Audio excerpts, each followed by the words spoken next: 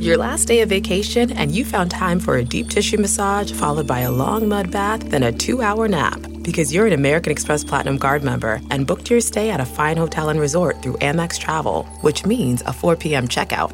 And those relaxing vacation vibes can keep going at the airport in the Centurion Lounge. Just a splash. Before you board the plane, back to reality. That's the powerful backing of American Express. See how to elevate your travel experiences at americanexpress.com/withAmex. Terms apply. Angie has made it easier than ever to connect with skilled professionals to get all your home projects done well. Whether it's routine maintenance, an emergency repair, or a dream project, Angie lets you browse homeowner reviews, compare quotes from multiple local pros, and even book a service instantly. So the next time you have a home project, just Angie that and start getting the most out of your home. Download the free Angie mobile app today or visit Angie.com. That's ANGI.com. Welcome to the Nerdist Podcast number 870. This episode brought to you by Loot Crate. It's toys. You're sending yourself toys every month, and why would you not do that? Especially May's theme is Guardians. All right? Guardians of the Galaxy 2, Star Wars, Destiny, Goonies. One lucky subscriber will win a mega crate featuring a premium format Groot figure from Sideshow Collectibles that stands over 22.5 inches tall, and there's a ton of other prizes. Loot Crate's great. If you want to make yourself feel good, every month at the same time, you have until the 19th at 9 p.m. Pacific to subscribe, and you receive that month's crate. And when the cutoff happens, it's over. But these are all authentic, licensed, exclusive products.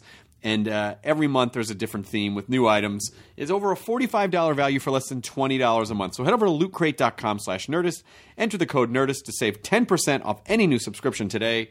I'm staring at Katie Levine across from me at this podcast table. She seems very official right now. I see that you're holding your phone up and you're about to read, I assume, what can only be the Nerdist Community Corkboard. It is. First of all, I just want to plug some things that we have going on at Nerdist. Okay. Other things at Nerdist, like all of our other podcasts. Like right now, it's the Stanley Cup playoffs, and if you're into hockey, you should definitely be listening to Puck Soup.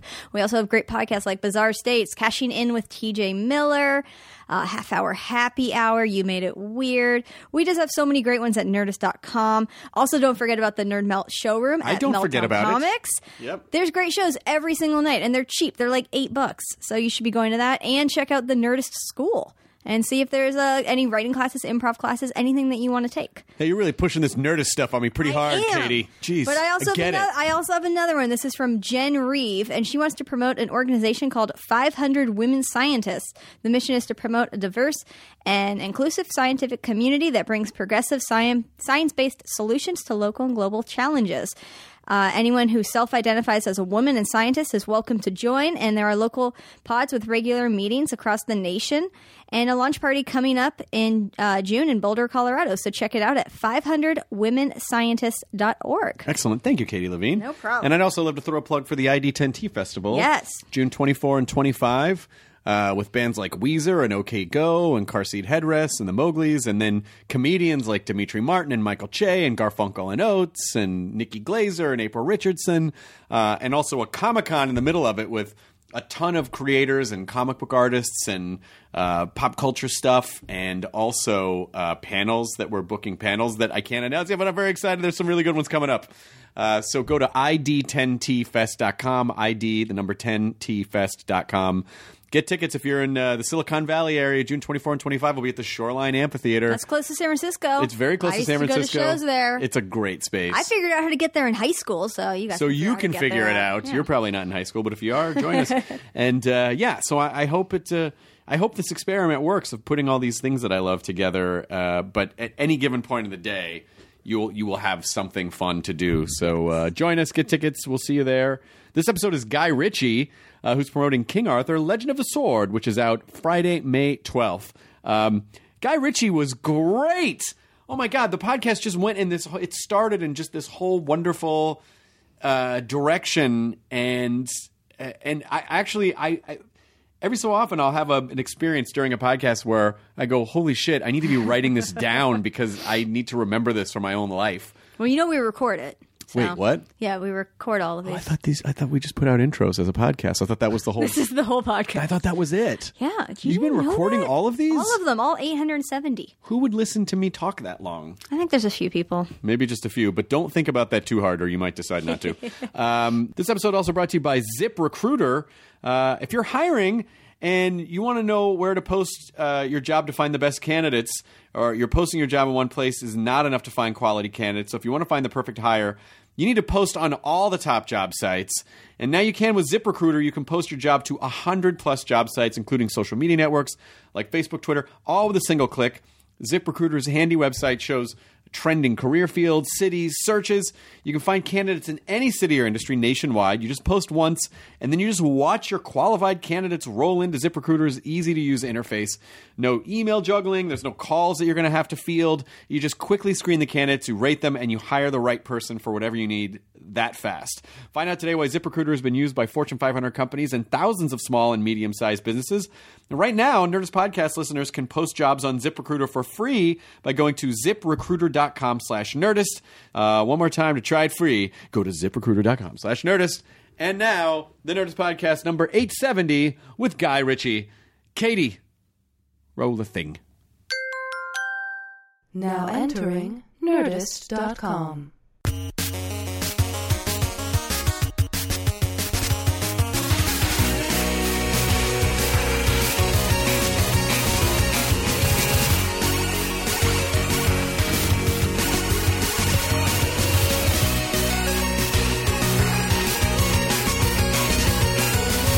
Listen, if this were a carnival, you'd have to fork over a prize. No, but I tell you, I fancy myself at this until it's out of our weight zone. So I'm good in the weight zone from 175 to 1 or maybe 200.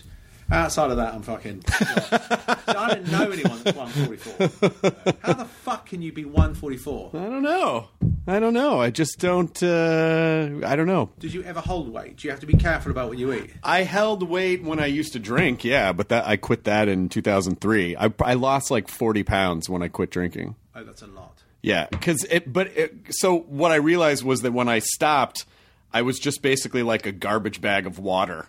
And it all fell off, but then I also wasn't eating at 3 o'clock in the morning. So I don't know, but I'm just a... Why'd you stop drinking? I mean, I'm sure there were a variety of reasons, but first and foremost, I think I probably, my career was dead. I was not happy. My dad, I knew there was a history of it in my family. And, so I don't know. I knew I would have to do it sooner or later. Oh, okay. I knew, when I got to a point where I was drinking in the morning because I felt so bad from the night before, I was kind of laughing to myself and going, man, this probably isn't going to go on for much longer. I knew that something was wrong. So, yeah. So I just, I quit. And, it turned out to be a good decision for me. Well, no, for me. It's when does it ever turn out to be a bad decision? Yeah, I like to say that, but I also I'm careful not to, for people that do. I don't want them to feel like I'm putting my shit onto them. But I agree. It doesn't really, if you do it with any degree of regularity, it doesn't really help anything.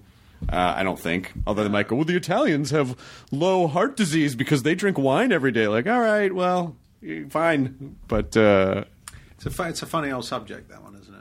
That one? It just feels like if you can pick it up and put it down, leave it for a couple of months, pick it up, put it down, then you haven't got an issue. Just the regularity of it. I think so, but I also think that people who have a healthy relationship with it don't think about it in terms... Because I know a lot of people will go, yeah, I stopped drinking for like a month just to see if I could do it. And I go, well, but people with a normal relationship to it don't think that way. They don't think, I cannot do this for a month and then do it again. Like, they just don't think about it, So it's just not... I feel like there are certain things that are a byproduct of obsessive thinking. Because I don't think alcohol is really the problem. It's really like an obsessive... It's an obsessive mindset. It's a crutch. It's a crutch. It's a symptom of a certain mentality that I have. Why don't we talk about crutches? I do. I like crutches. You do like crutches? I do. Well, no. I mean, I like the subject of crutches. Let's talk about crutches then. Is a chair...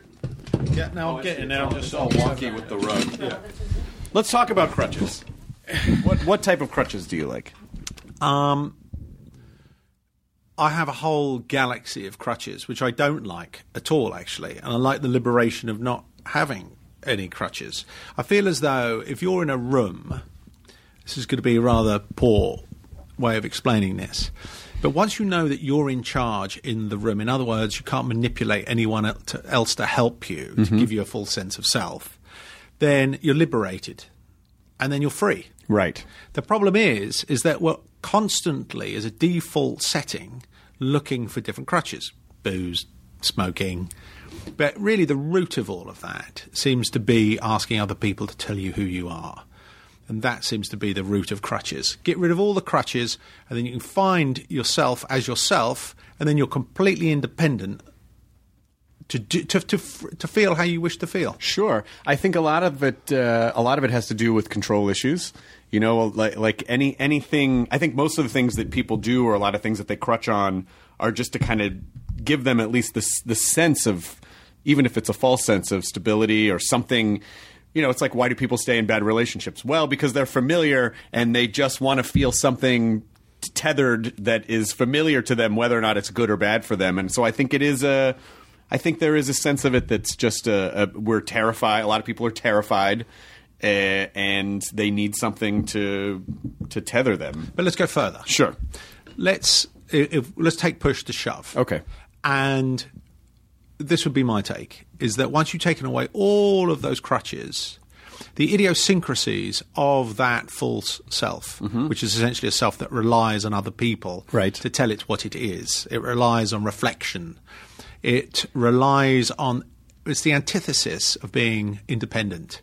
And it has idiosyncrasies, this false personality, if you will. Right. And because it's so vulnerable, and because it has really no legs to stand on, it doesn't really exist, that it's constantly in a state of flux and anxiety, so it can't help but be permanently nervous and gagging for stability and control. Sure. Now, what happens, so you can give up drinking, I could give up drinking, I could stop asking people to tick my like box on Instagram or whatever it is. And then these are just idiosyncrasies.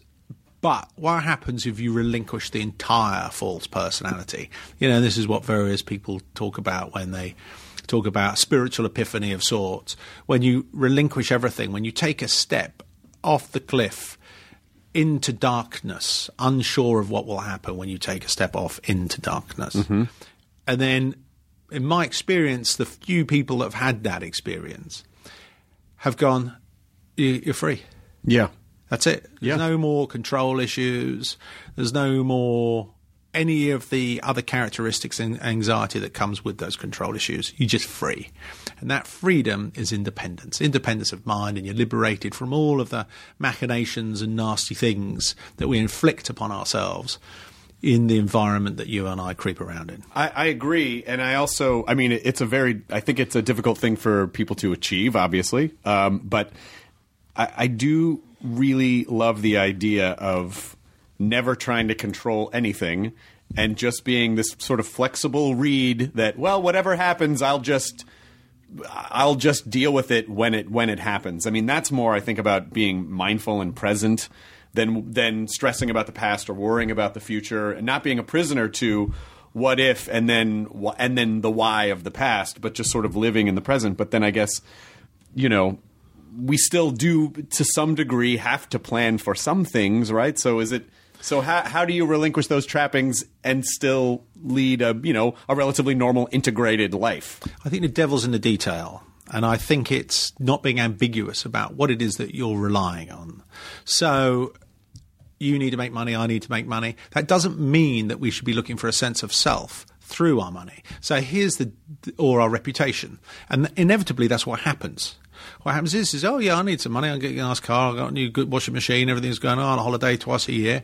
But are you asking that money? This is what happens, is that you get money and you can't help but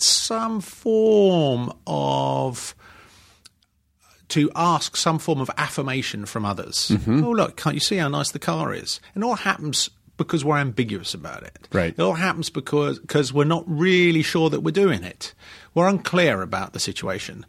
And it's all because we're asking other people to tell us who we are.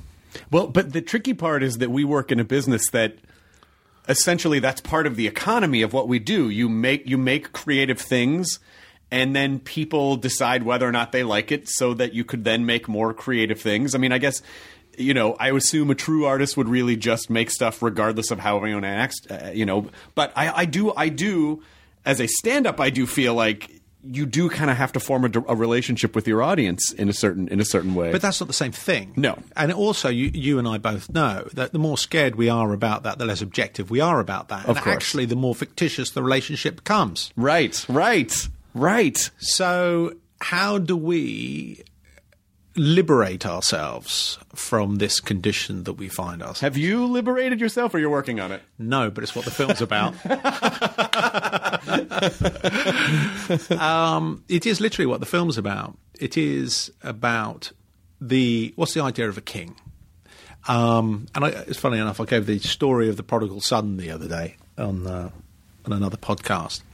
But since I've already rinsed that one out, let's go for something else. There was a biblical quote. I'm not a big Bible guy, but every night, 3 nights ago, I was tossing around in my bed. I wanted to write. I couldn't find anything, so I was looking for the power thing to fire up my computer, and I found Gideon's Bible. And I opened it in Proverbs or something. The first line I read was, forgive the bastardization of this quote, the wicked flee from a pursuer that doesn't exist, where the bold stand as a lion. Like I say, it's a bit of a bastardization, sure. But we were just having a chat about that in the car as we were coming here. Now, what does that mean to you? Well, it means to me that, it sounds like distrustful people are the first ones to not trust, and they are the ones that will always think they're being pursued when they're actually... Basically, you're the source of your own problems, and maybe that's the root of a lot of evil. I'm rather sad that you gave the answer better than I could have given it. But that's it. That's the point, right? The point is, I'm an artist, I've made a film. Now, how tethered am I to the result of that film? So am I in it for the journey, or am I in it for the result or the destination? Now, I'm acutely aware that I'm oscillating between both of those positions. So if the wicked are fleeing without a pursuer, then who am I being pursued by other than my own fear? Right.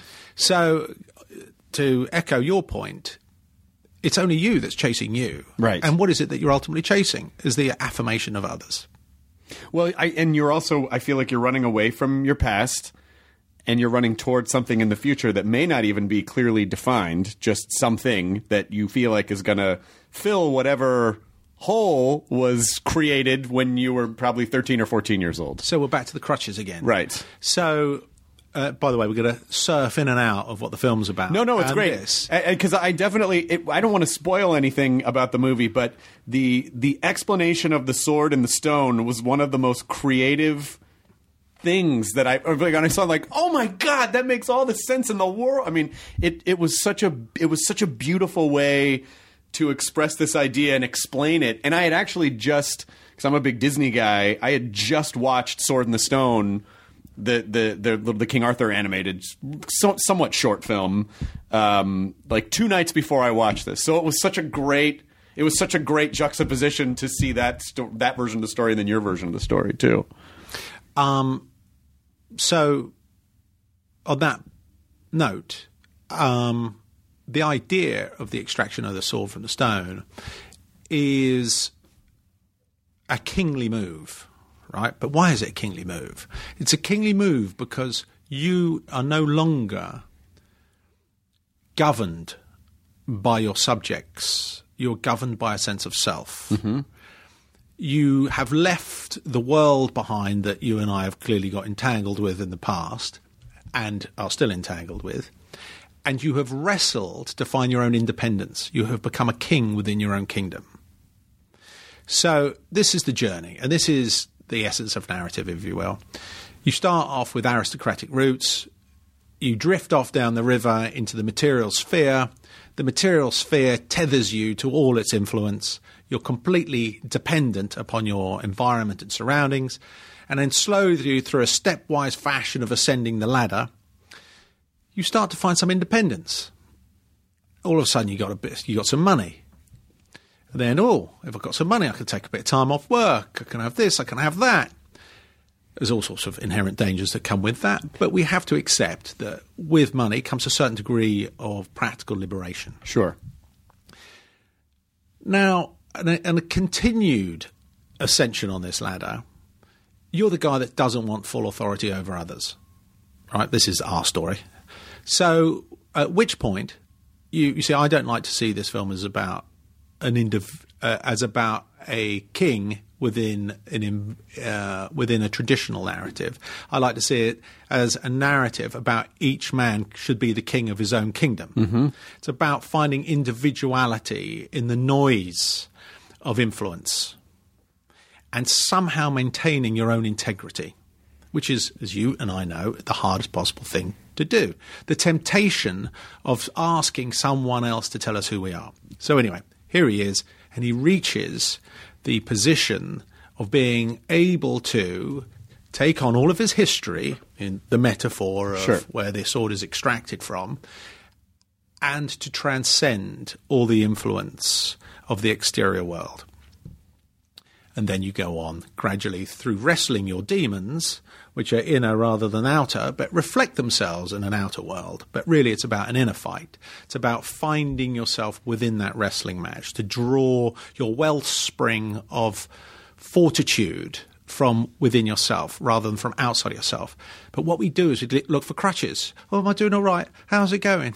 And you can't help but do that. Oh, I think I might get drunk now because then I can forget about who I really am.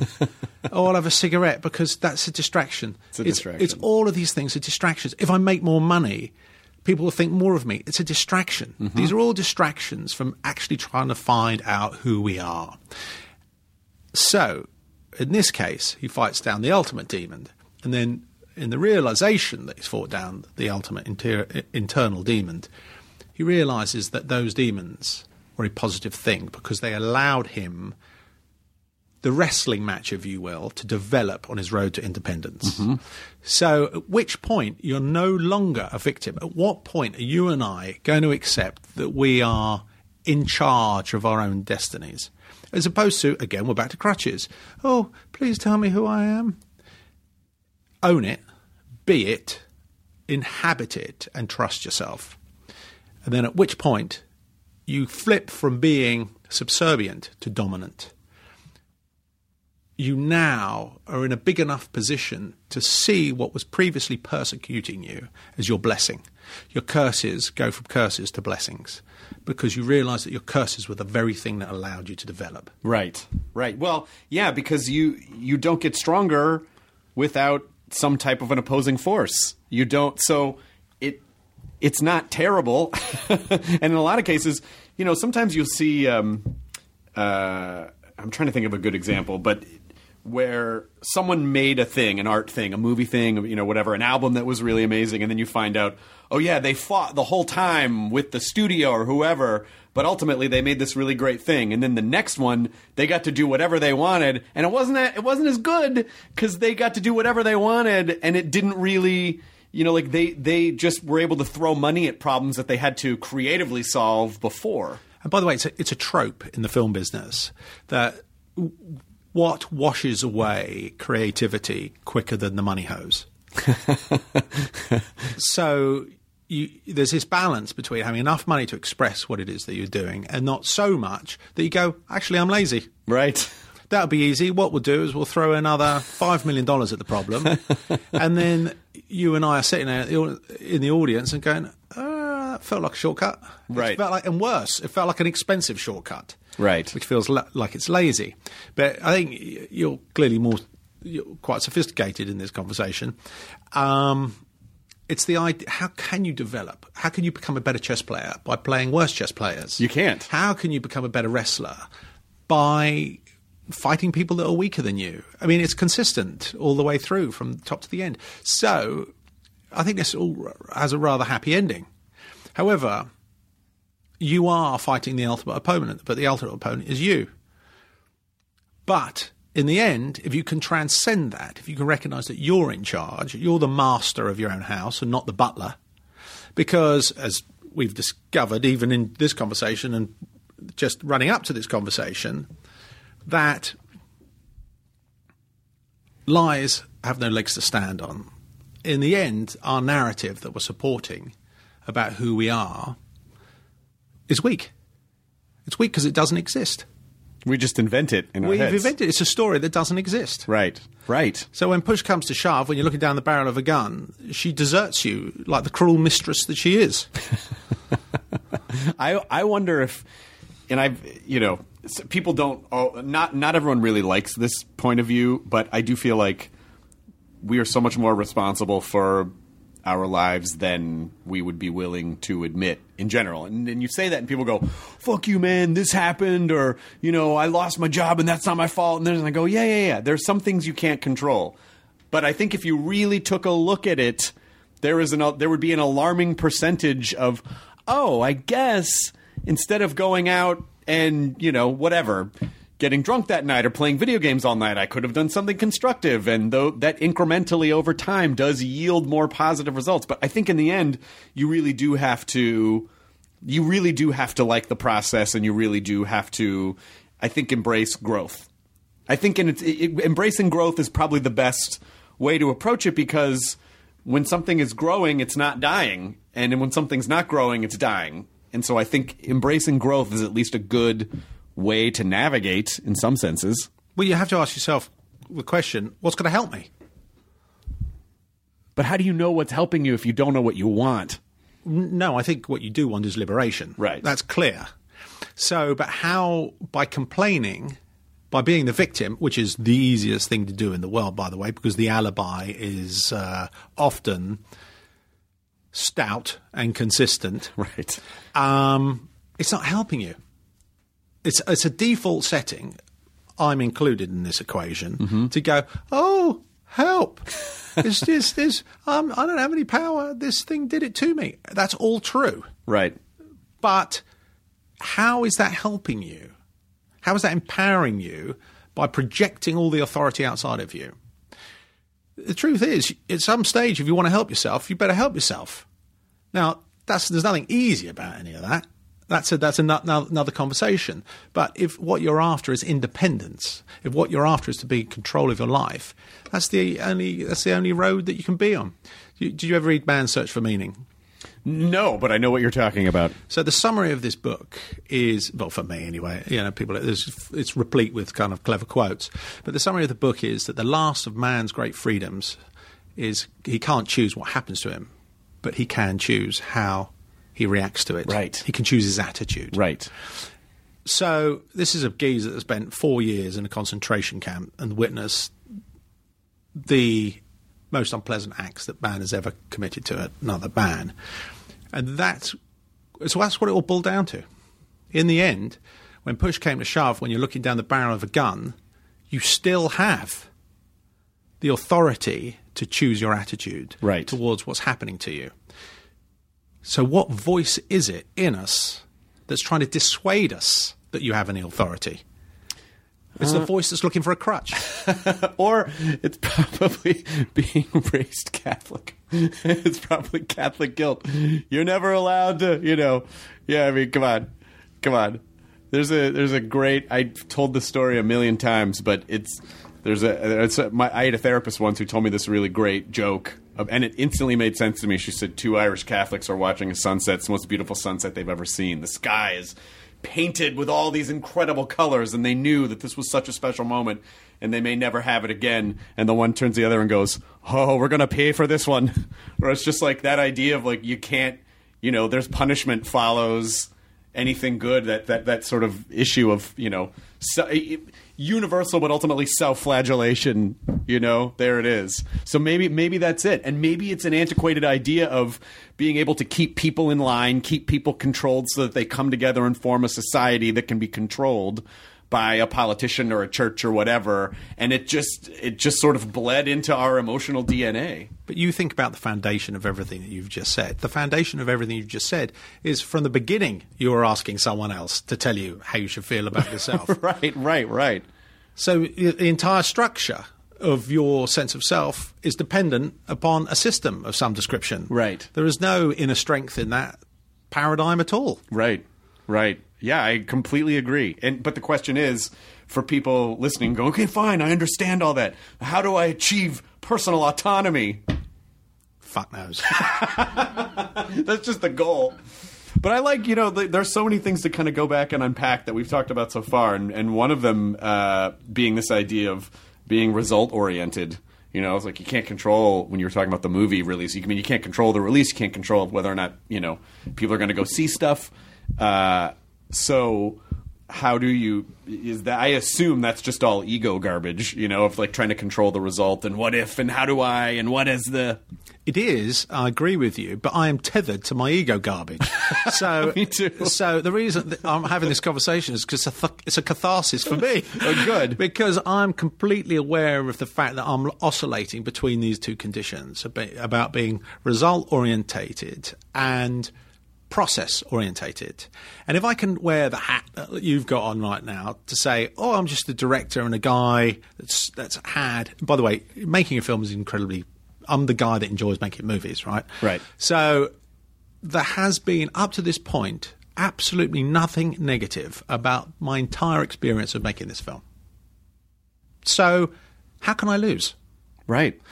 Now, God forbid, the film doesn't make much money and, one thing leads to another. It also spirals down in the wrong direction. But how does that affect me? It doesn't, ultimately. It doesn't affect me. Because, okay, I may not, make another movie, I may not get much money, but you know what? I'm still going to survive. Right. However, the other sense of me is going, I'm not sure if I want to be seen as diminished in this equation. Sure. And I can feel the weakness in that. Okay, so let me ask you this. So because sometimes it helps to... when I get into certain situations, sometimes I like to go... Okay, and then what? So in other words, you come up against this wall, which is whatever your ultimate fear is, or your ultimate, oh, that can't happen, or, whatever it is. But I feel like people just stop there, and rarely do you go, okay, then what? So if that happens, if this doesn't work, if you feel diminished, if people are like, guy, what does he think he's doing over there? What's over? Then what happens? Okay, by the way, I love your way of thinking. Because it's curious how we don't want to pursue that line of inquiry that you've just mentioned. Right. Then what, then what, then what? You ask that question twice and you suddenly get distracted because you can already tell that ultimately the answer to that question is threatening to your full sense of self. Right. Because if you keep going down that road, you're going to have to surrender a full sense of self. Mm-hmm. Now, the problem is with surrendering a full sense of self, you have to surrender a sense of self. Right. At which point, who are you? And you press into the old self-value calculator. Where is this taking me? And what comes out of the old calculator is annihilation. Maybe. Because you're going to have to give that up. You're going to have to die before you can live again. But maybe that's the freedom that's on the other side of that chasm, if you're like... Well, what else can there be? Because right. all I know is that I am scared about something that doesn't exist. I'm back to my Gideon Bible quote about the righteous man. It's fucking Gideon. Is not. By the way, who is Gideon? I don't know. Bill Hicks. Bill Hicks is a great comic who's not alive anymore, but he had a great bit about who the fuck is where do the Gideons? Is there a Gideon? And I've never. It's the only time you ever hear about Gideon. I heard it in a song, Gideon's Bible. Can remember it's like in Hotel California, right, or one of those songs.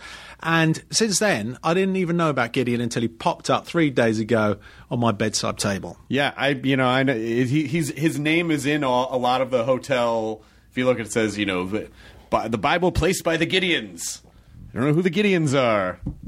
Well, whoever they are, good for them. Hey, you have an internet connection. Look up and see if you can figure out who the Gideons are. So. Christian evangelicals. Oh. Christian evangelicals. Hello. It tracks, guys. It tracks. It tracks. But I do think that maybe that's part of the path in finding this liberation that you're talking about. Because ultimately, I think when you do start pursuing those questions... Yes, it can. I do think what-if questions are some of the worst questions people ask themselves because they tend to be the most harmful. Because your brain does create these realities that... Well, it has its agenda. It has its own agenda. And its agenda wants to sustain its position of authority, although it ultimately has no position of authority. That's right. That's absolutely right. But I think there is a scenario that exists where you go, okay, so if all of these worst fears happen, then what? Then your brain possibly might say, oh, I guess I just survived somehow. I guess I lived through it. Or I guess I just do another thing, or I guess I just make something else, or I guess it's not as... I think it's, it's walking up to the scary door that's rumbling, and, you can see the shapes pushing through the door like a Nightmare on Elm Street, and there's, blood pouring out, and then you open the door and you look and you go, okay, well, you push all that out of the way and go, okay, I guess this is just a room, I guess it's just another place, it's another path, it's not the end of the world. You see it, it's not the end. Well, hold on. Is it better than that? I don't know. Well, neither do I. But what I am aware of is what I'm scared of. 9/10 out of my fears are fictitious. Absolutely. So what happens if I take away all of my fictitious fears? What happens to the real ones? I don't know. Neither do I. Quite like to find out. I think fear is an addiction, or maybe even a habit. Because I think we get very... Humans don't have a lot of control over anything. I mean, our control is an illusion, and I think we create, like we were talking about before and earlier. So we sort of create all these things that make us feel like we understand everything, but in the end, we really don't understand anything. And so, we do a lot of superstitious things, even non-religious people, without even realizing it. And I think one of the most superstitious things we do is to go, okay, I have to create a pattern of fear because that is what I have always done, and I've always gotten through it. So maybe if I am fearful all the time, that it's all going to work out okay in the end. Like, we create these superstitious infrastructures. I'm with you, brother. I'm with you. I don't know what to tell you. I mean, fear is the ultimate expression of powerlessness. So if you follow the consistency of our narrative all the way through, every time you give up a little bit of your authority that you're not in control, you must be adding to the reservoirs of fear. Mm-hmm. You must be. It feels to me like every action that you do during a day is either empowering or you're giving your power away. Right. It's one or the other. Well, is there a little bit of a paradox here then? I think, isn't all truth a paradox? Well, yes, but in the idea that we're saying, okay, conflict makes you stronger. Conflict equals growth when you get through it. So if you are liberated and free and you essentially have no emotional conflict anymore because everything ultimately you believe is going to work out somehow, is that the ultimate form of enlightenment, or do you just stop growing at that point? I think that's a very good question. I don't know the answer. I don't know. So let's follow it through. Okay. Let's try and be consistent with the direction that this conversation is going. I like it. I would argue that you don't. You're not actually looking for paradise. Okay. I think that's a game that the other side is playing. Mm-hmm. It's looking for liberation from itself. It's trying to lift up a plank that it's standing on. It can't find liberation from itself. Only you can. But we're back to... how can you keep developing if you've got nothing to develop against? Right. So if you're in this sphere, shouldn't you take advantage of this sphere? Isn't it like being projected into a gym? Mm-hmm. Well, whilst you're in a gym, you might as well make hay while the sun shines. You're not going to get any stronger unless you keep chucking all the weights in the gym around. Right. You can't just sit on your arse and sort of ignore... well, you can, but you're not taking full advantage of the environment that you've been thrown in. So I think it's not so much about goal orientation other than gradual emancipation. Right. It's almost a poem. You should write it down. You should absolutely write that down. But I love that idea that, I'm sure you saw the original Matrix, and where he says, where the agent says to Morpheus, our original design for your people was basically a utopia, and you rejected it. You couldn't, you couldn't handle it. And I really believe that. I believe that, that if there were some sort of, because a utopia, I think the idea is such a moment. It's such a moment. I mean, think of everything that you've achieved in your career, and going back to Lock, Stock being a huge hit. And you go, oh, this is the thing that I wanted. I got it. How long did that feeling last? Less than 30 seconds. Exactly. So this idea that you would probably built up in your head of, boy, if I can do this, then, wow, think about that world. And then you got there and you're like, oh, this is Oh, okay. Well, you've only got to pick up that trophy to know that the trophy's hollow. But sometimes you need to pick it up. That's funny. You need to pick it up. You need to hold it, wave it about a bit, and go, hello, there's a sham going on here. Right. But until you've actually picked it up, do you really know that? Mm-hmm. Well, I guess it drives you to make the next thing and learn the lesson again. And learn the lesson again and learn the lesson again and learn the lesson again. So there's another quote that I got from old Gideon. Oh, but you got my phone there. Instead of me bastardising these quotes, shall I give you this one? Please. It's right on cue. All right. From the very thing that we're talking about, right? So, first of all, let me give you the first one, which is, the wicked flee when no one pursues, but the righteous are as bold as a lion. Okay? Okay. Now, this one I thought was quite effective. It's the kind of thing that if I heard in a movie, I would think it was really cool. It's the kind of thing that would pop up in Pulp Fiction. As a dog returns to its own vomit, so a fool repeats his folly. That's such a specific metaphor and such a beautiful metaphor. It's such a beautiful metaphor. But isn't it right? Is it exactly what you're saying? Yeah. You just keep repeating what you're doing. Well, how many trophies are going to pick up and find out they're hollow? Right. But, you still... Boy, did you happen to watch the FX series Betty and Joan about Betty Davis and Joan Crawford? No. It's really fascinating because it explores this exact idea of nothing ever being enough, and ultimately these two people who were, essentially pillars in their own way, in their own industry, basically, at least the way that the story was portrayed, died alone and unhappy, and had achieved all these things and had all these obstacles, but just it was never ever enough, ever. But isn't that because we're looking for love in all the wrong places? Of course. And so you think the right places are the ones inside yourself? Well, all that I'm aware of is I find it very hard to access any inner authority. But every now and then you stumble into it. You might even trip over it.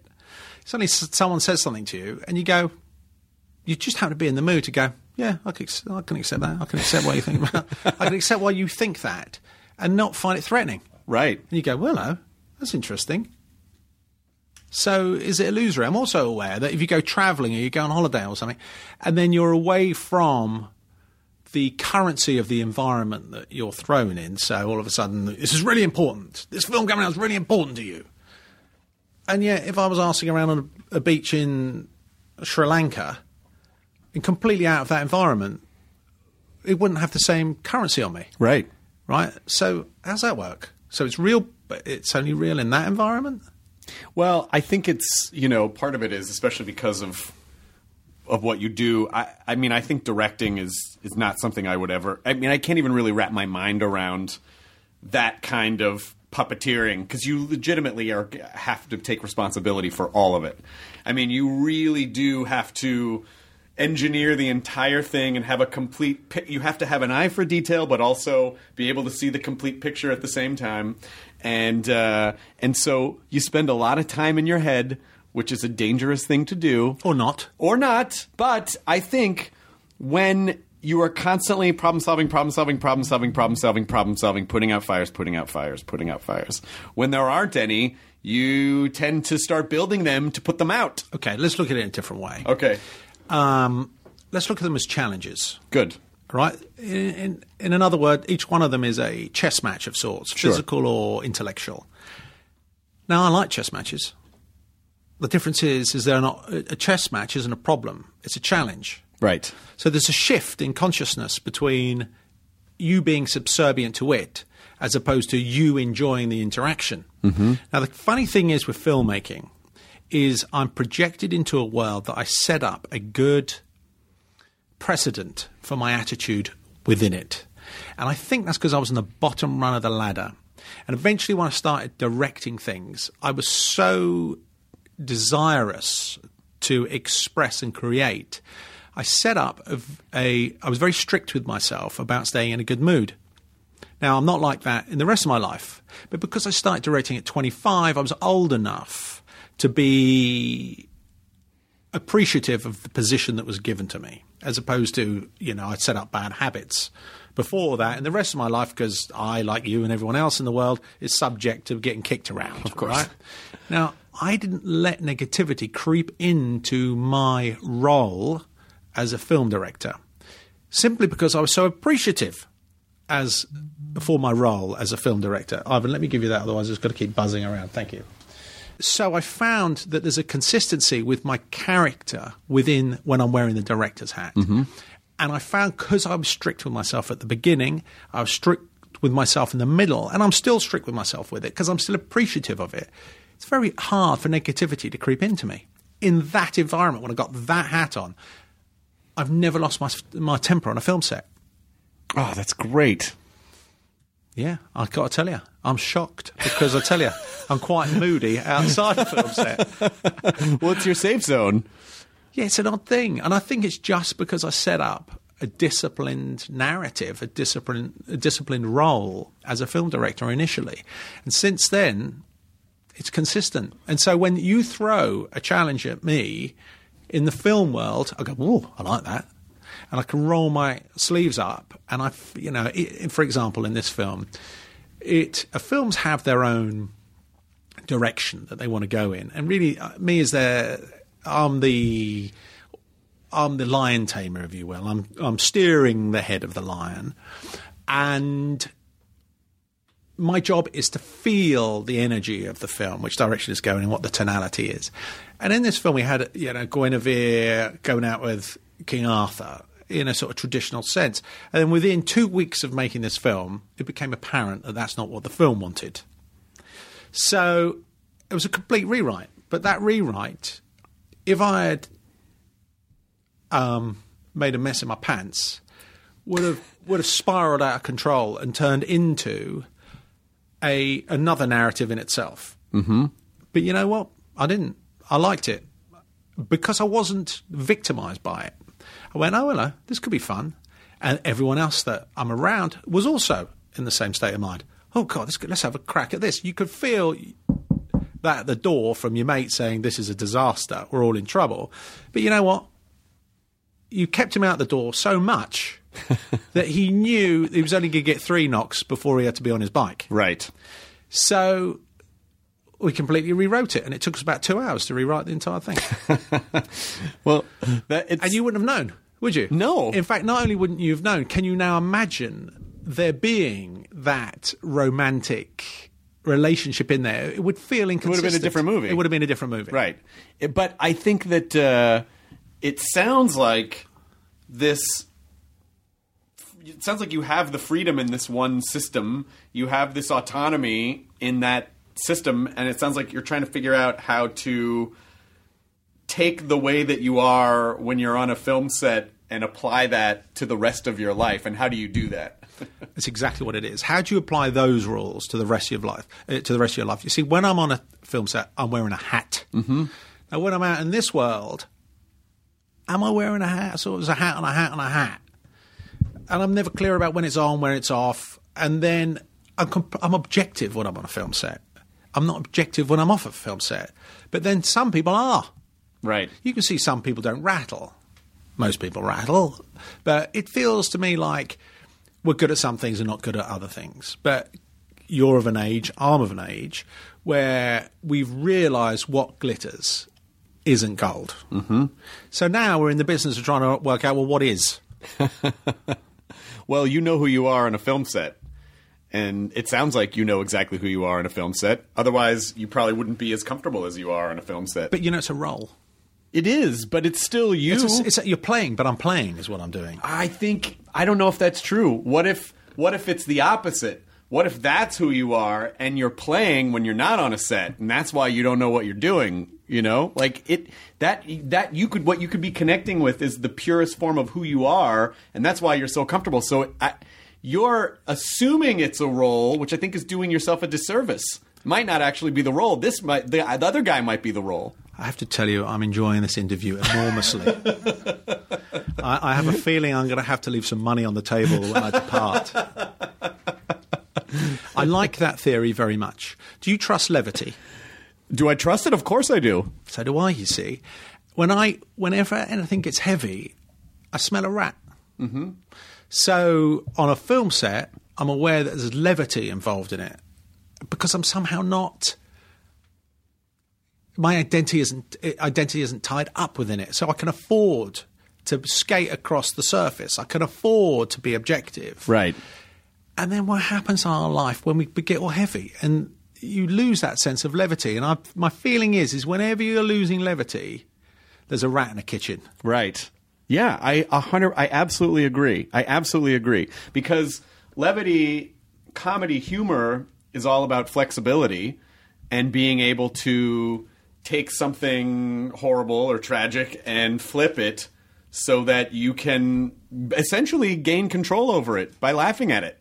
You know, it's a deflecting... It's a corruption, really, of the apparent spell that you're under. Right. So what happens is when, and by the way, that there's you can outfox yourself on this one. You can make a joke and it may not be funny. Right. It's coming from a part of you that actually is trying to make little of something rather than corrupt the authenticity of the narrative that you're hearing.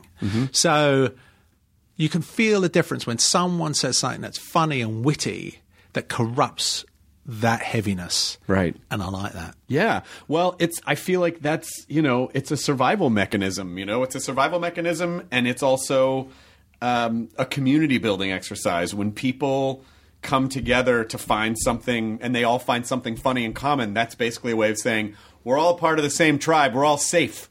Everything's okay. Everything's going to be okay. We're all right because we can laugh. Yeah, it feels like sort of right sizing of priorities. Right. When you're going down this road, this rather dark cul-de-sac. Right. And all of a sudden you go, oh, that's only a roll. Right. That's only a hat that's taking me down. Right. That cul-de-sac. What seems to happen is the levity corrupts the authority of the hat. Absolutely. And you just lift up and you go, yeah, but my identity isn't threatened by it. Right. Right. But that just comes from, a certain comfort level. And I think the laughter and the expression of that is basically just like venting gas. It's just venting. It's like okay, it's going to be okay. Yeah, it's a trope in narrative. What you do in narrative is you wind it up, and then you have comic release. Right. So it is a release of sorts. So what we do in narrative is find tropes that are consistent with our personality outside of the narrative. It's a narrative reflecting a narrative. Right. So if you're coming back to the Kingsley story, you're coming back to it's both an individual story and a collective story. So everyone's on this journey, and I can't help but feel that Charlie Hunnam, who's the nicest guy in the world, such a sweet guy, and he's more than nice, he's smart. Yes. Right, so he's got all sorts of interesting components creeping around inside. And he also has this really great accent, which I can't quite put my finger on. I can't figure out exactly where it's from. It's Geordie, it's hard. It's mesmerizing. Yeah, it's good. I love him. Yeah, I tell you, the more you work with him, the more you love him too. And I can't help but feel that Charlie is on the journey that King Arthur is on the journey. Charlie's smart enough to be like, if Charlie becomes a massive movie star, I would trust that Charlie Hunnam would not be corrupted by being a massive movie star. Right. Well, and that's the danger, because anything that's ego, that can be ego-based, is really dangerous, because the ego stuff feels good and it's alluring and it's the siren that's pulling you into the rocks, like it's so how do you, I say this all the time to my manager. If I get rattled about something, I go, I'm pretty sure this is an ego thing. I'm pretty sure this is ego stuff. And I'm admitting to you right now that this is probably dumb and it's just my ego and really old issues that I have. And I hope he understands what I mean when I say that. Oh, I understand what you mean when you say that. Because it's the temptation of the crutch. Right. The crutch, for the moment, feels like an immediate Band-Aid. Mm-hmm. It feels like an immediate fix. And you just get a little rush of energy where the back of your mind is saying, ooh, I'm going to live just a little bit more. I'm augmented just a little bit more by that crutch, Right. unstable by that crutch. So you're sitting around a room with a load of people slagging someone else off, and if you get involved in that equation, it's only because you're asking other people to think more of you. Right. So you're tempted to go, oh yeah, I think Johnny's a tit too.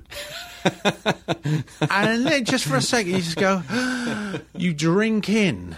Well, there's a chemical shift that takes place within you where what you're thinking is happening is a little round of applause where everyone around you goes, oh, good, Johnny. Oh, good, Fred. You're one of us. Right. And you're accepted by the group. You're completely throwing all of your authority outside of yourself onto the table and you're asking them to tell you who you are. But in that moment, it feels good. Boy, you know what, though? The other side of the coin is the person who...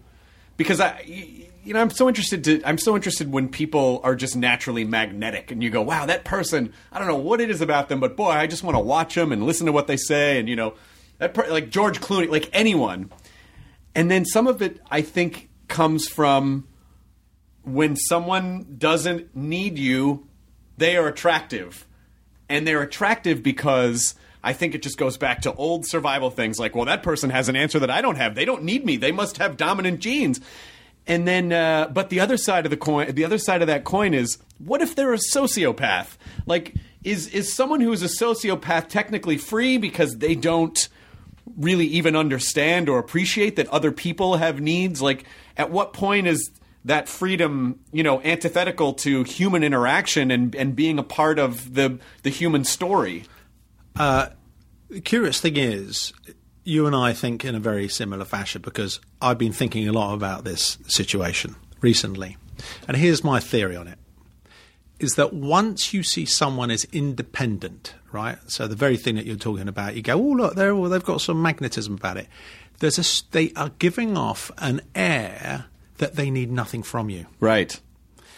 And because that is what is radiated from that personality, you are drawn to it because you sniff some strength within it. Mm-hmm. However, simultaneously, it's also attractive because that person is now safe, because that person doesn't want to exploit you or manipulate you in any way. Right. So you feel predisposed to lean into them. Sure. Because you know they want nothing from you. Right. So what we've got to do is the same thing. But because we are trying to manipulate others through charm, looks, intellect, or funny jokes, right, we're looking for a little bit of a kickback. Right. a little palm. A little backhand. Yeah, here you go, hey. And we can sense it. Mm-hmm. The old intellect is doing a little bit of calculation, and you go, oh, I know what you're up to here, brother. And sometimes it can be very sophisticated. But somehow you're not as attracted to that person as you are attracted to the other person, because intuitively you've worked it out that that person is trying to manipulate you for a sense of self, right, where the other person is self-contained. Right. So I don't subscribe to the sociopath thing because that's a different thing. Okay. They give off a bad energy, mm-hmm, which is disconnected. It's indifferent. Yes. They're dead to humanity. Mm-hmm. They don't need you because they need you so much they cannot afford to need you. That's an interesting idea. So they've severed the tie between themselves and you. That makes sense. I had this theory that I know I've said before. I blogged about it. I wrote about it. But it's the idea that I think confidence comes from feeling like you have a lot of options. Like when you have options, you feel like, okay, everything's going to be, I have a lot of options. And desperation comes from, I don't have any options. I need this thing so bad because I don't have any options. And so how can you change the way you perceive things to understand that you may actually have more options than you think you have in a given situation? But you're back to man's search for meaning. Yes. You're back to, you only have one freedom. Yes. So stop deluding yourself that you have another freedom. Right. You have no other freedoms. You can't control what's happened to you in the world. Right. The only thing you can control is your attitude towards what happens to you. Right. Now, we're unclear about that. We need to be clear about that. You have the ultimate freedom. Are you on social media at all? Ish. You are on Instagram? I'm on Instagram. I posted one thing in the last month, which I think is something to do with a film. Other than that, I'm a little bit cautious about that. I would be because I do think that it has all of the, if you know, inherent dangers. Yes. Yeah, I'm smelling them. Yeah, and they're there. They're there, and it is attractive to the ego. It is attractive for all of the reasons that you say. It's crutchy. It's a distraction. It's everything that you say, and the fucking most confident, strongest person in the world could have an off day, and some guy's like, "Hey, that thing you did was dumb." And you're gonna be like, "What the fuck?" And then that's it, and then you've lost. I know. I am aware of the dangers, but here's the other side, right? There's a consistency to shine and shade in this one. Mm-hmm. However positive something is however negative something's going to be. Right. I have to tell you, the interests that I've pursued through Instagram are pretty fantastic. I've discovered about craft knives. Mm-hmm. I've discovered about craft beer. Mm-hmm. I've discovered curious little esoteric interest that you would never understand there was a community before. Like I happen to like barbecuing. I'm a big fan of a chef called Francis Malman. I like food which although I adore food, there's a rather camp attitude towards food as opposed to a caveman's. In the end of the day, I'm quite a primitive character. So I like cooking outdoors. I like a steak and I like a fire. And my golly, I will spend 10 hours a day around a barbecue. Mm-hmm. And once you start getting to the nuances of barbecuing, you're off to the races. So all of a sudden I've got craft knives, cutting up my craft steaks, drinking my craft beer on my craft barbecue. Yeah. All of this has happened through Instagram. Well, that's the proper use of it. Just don't read the comments. So, just if you can somehow exploit, in the best possible use of that word, the geeky interests that you should have, it's magnificent. What you cannot afford to do is start dabbling for a sense of self within it. Well, that's exactly the thing. I mean, it's basically, the internet, social media is essentially the gods going, here's fire, and people going, wow, this is great. I can heat my cave. I can cook meat, and so I don't die. I can also burn down that fucking guy's house over there, because fuck him, right? Fuck him. Did you see the size of that cave? Fuck that guy, And so it's basically what you're talking about, I think, is its intended use, which is to bring people together, to enlighten, to understand that at this point in time, we have the sum total of human knowledge in our pockets at all times. And that is no small thing. I mean, you think about even 100 years ago, even 50 years ago, what people had access to. And now it's just all of it. An external brain, and of course we take it for granted and we use it for ego and, We're not cautious. We're not cautious at all. We are not cautious. It takes work to be cautious. It takes energy to be cautious. It does, but by golly, it pays dividends, doesn't it? It does when you do it. Yeah, it does when you do it. But you've had such an interesting, this 20-year career. When did you start to, 98, Lockstock was 98? 98, yeah. Yeah, and how long? I mean, seems like you knew, because that's a pretty young to start to come off with a movie that impactful. 27, 28 years old, I imagine. Did you always want to do that? Is that something you knew you wanted to do? No, life has revealed itself as a rather happy and challenging accident. So I'm completely illiterate, right? I spend most of my day writing, and most of the day is me asking people how you spell words. So no spell check can comprehend what it is that I'm trying to make manifest. So Ivan, who's sitting here on the right, is almost as illiterate as me. And then we have the whole chain of command. In fact, we employ someone, Skinny Jack, who's the only clever one. He's the only one with a formal education. I love that the people in your life are like characters in a Guy Ritchie movie. Skinny Jack would be a character in a movie. Ivan would be a character in a movie. And Bobby the Tits is Bobby the Tits has been with us longer than any of us.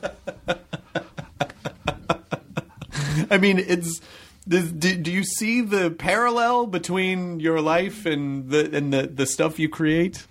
Yeah, I do. Is the answer. What is the ultimate source of that, do you think? I was interested in the Loric tradition of telling a story. There was an old Cockney geezer that used to live in a gym in South London I used to go to. I started going there when I was 7. I stopped going there when I was about 30. Oh, wow. And there was an old Jewish geezer that lived behind the jump. It's a wonderful term, jump. Do you know what the jump is? No. The jump is the bar. Okay, gotcha. And I don't know where it comes from, but any opportunity I can use the term jump, I'm quick in there. Yeah, I suppose it's because you used to jump over it, right? Okay. So in a gym, you also have a jump, right? So there was this old geezer that used to tell these stories, and he was caught up with the traditional way of telling Loric lore. So he would start with the narrative about Jimmy the Hood and how Jimmy the Hood, made his first few quid. He went from one thing to another thing in the Ascension.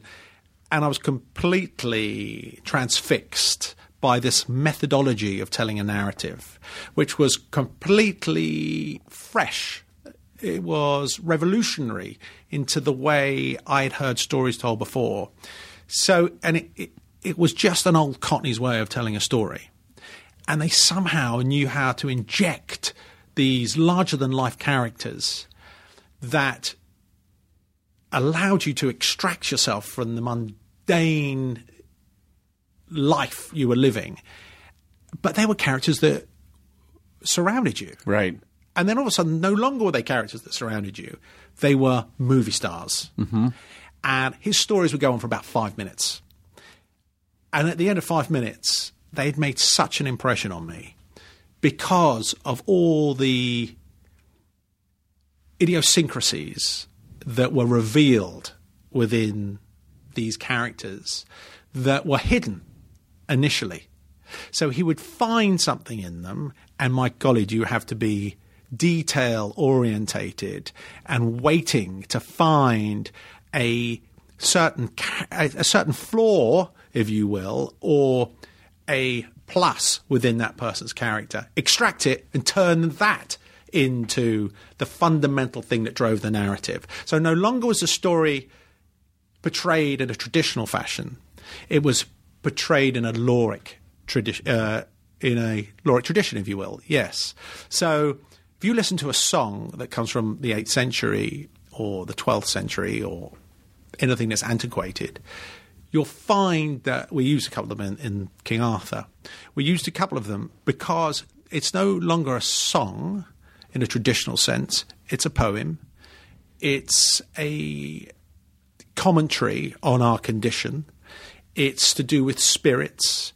It's to do with the mystical interpretation of life. Mm-hmm. And at the same time, it captures a beginning, a middle, and end in a traditional way. And all of that is concertinaed into a 3.5-minute song. Because before we had all these other different expressions of media, before we just had songs being songs, before we had theatre being theatre, before we had films being films, we just had poetry. But to call it poetry is not to capture the breadth of the commentary upon all of our interests in the human condition. So the Loric tradition somehow captures more than one line, one commentary about our condition. And it's a tradition that can only exist within law, and it can't really exist on the page. There is no school that you could go to that can teach you how to understand the Loric tradition, because by its definition, it can't be captured by the establishment. Because once it's captured by the establishment, it loses all of its currency. It's like street speak. Yeah, absolutely. I completely understand what you're saying. And also, it's interesting to think of that period of time when it wasn't just a frivolity. It was like, this is how history is being passed down. This is how tradition is being passed down. It's not just we're doing it, just because it's fun and silly. It's like that was a part of their, like you said, cultural currency. As we're wrapping this up, I have an interesting thought experiment for you, which is, in your search for meaning, in your search for who you are, what if you imagined this geezer? How would this geezer tell your story of who you are? Who would you be how would he express this idea to someone else? And maybe therein lies a little bit of truth for you or who you are. It's an interesting question, and I think I can answer it. Okay. But I don't think it's unique to me. Okay. I think it's also about you. All right. Because I believe that all of us are on the same journey. Mm-hmm. And that journey is a state of independence. As an individual, it's about getting rid of all of our crutches. It's what King Arthur is about. Mm-hmm. It's about the ascension from complete independence upon other people telling you who you are to complete independence of your deriving your sense of self from you. So the film that we made is really applicable to the journey I'm on. Right. And if I'm on it, you're on it too, pal. Right. We're in it. We're in it. I just want a cool nickname. So I can be a part of the gang, you know?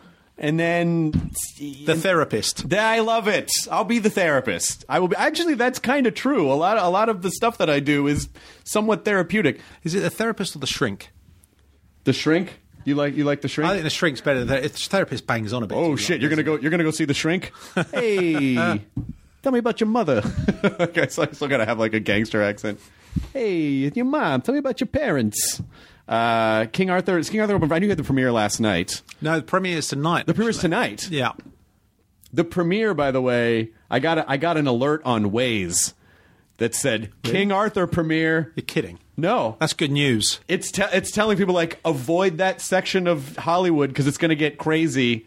So it actually said King Arthur premiere. It came in as an alert. Did you get it too? He got it too. That's genius. Do we have to pay for that? I don't think so. But it was an absolute pleasure talking to you. Thank you so much for coming in. Thank you very much. And I want to sign off the podcast today. I want to double sign off the podcast today. So normally we say enjoy your burrito, but also what I think we learned today: practice personal autonomy, freedom. Now leaving Nerdist.com. Enjoy your burrito. This episode of Nerdist Podcast is brought to you by Audible. Ever feel like your head's going to explode? Well, never fear, because Lewis Black is here to rant about your rage in Lewis Black, The Rant is Due, a new original series from Audible channels. You can rant about everything from politics to relationships, whatever you want, and then Lewis just tees it off for you. You get something off your chest, and then Lewis gives you something to rage about. You get something off your chest, and Lewis gets to rage about something. I adore Lewis Black, and I cannot be happier that he's doing this. So check it out on Audible channels. Audible.com/Lewis Black. Hey, it's Guy Raz here, the host of How I Built This, a podcast that gives you a front row seat to how some of the biggest products were built and the innovators, entrepreneurs, and idealists behind them. Every week, I speak to someone new. Stories like Justin Wolverton's, a lawyer who just wanted a healthy alternative to ice cream, so he created Halo Top in his Cuisinart. Or Todd Graves, who grew his fried chicken restaurant Raising Cane's into one of the most successful fast food chains in the U.S. All of these great conversations can help you learn how to think big, take risks, and navigate crises in life and work from people who've done all of that and more. Follow How I Built This on the Wondery app or wherever you get your podcasts. You can listen to How I Built This early and ad-free right now on Wondery Plus.